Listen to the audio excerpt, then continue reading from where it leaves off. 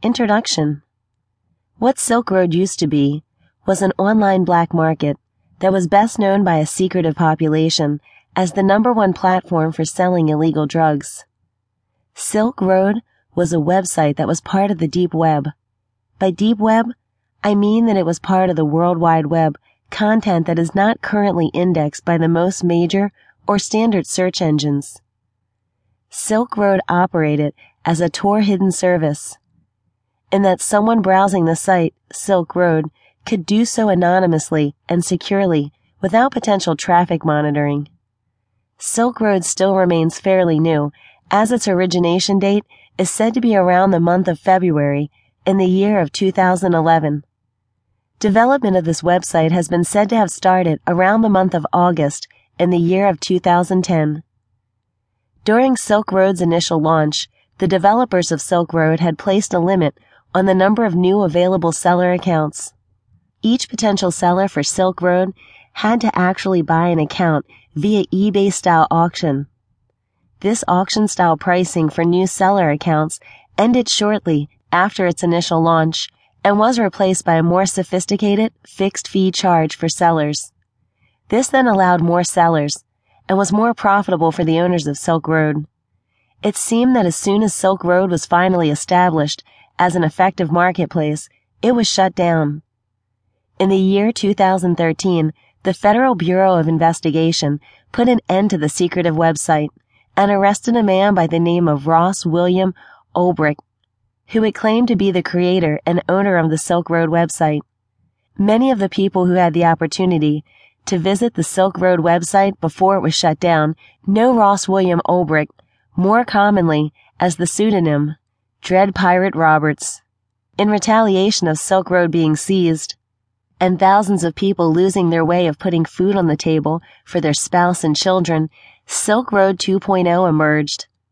Silk Road 2.0 had opened its doors for business on November 6, 2013.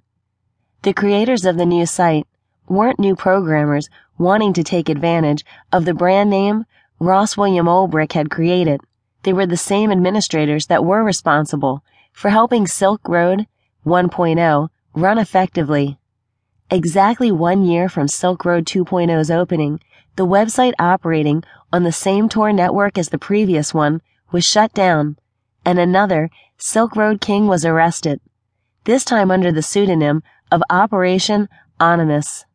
The most recent update of the Federal Bureau investigation of the website Silk Road and its creators is that on February 4th, 2015, Ross William Ulbricht was convicted of 7 charges laid out by the prosecutors in the U.S. Federal Court in Manhattan.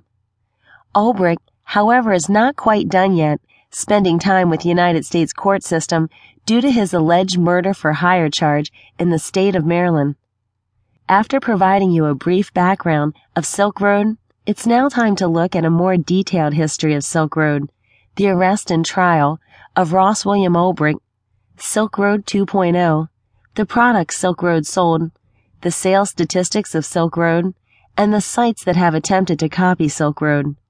So let's start by engaging ourselves in the history of the most secretive, well-run, and fair online black marketplace. History. The choice of naming the site Silk Road is actually quite understandable. In the year span of 206 BC to 220 AD, there was a massive network of trading routes that existed between the continent of Europe, the countries of India and China, and the many other countries that are geographically located on the Afro-Eurasian landmass. Ross William Ulbricht also has a reasoning behind the selection of his pseudonymous name, Dread Pirate Roberts. The name was selected from the fictional characters from the movie The Princess Bride, and its character was known in the movie for espousing libertarian ideals and criticizing regulation. These characteristics couldn't suit Ross William Ulbricht any more perfectly. In the month of June and the year of 2011, 4 months after Silk Road's initial existence, an American blog founded by Nick Denton and Elizabeth Spires, known as Gawker,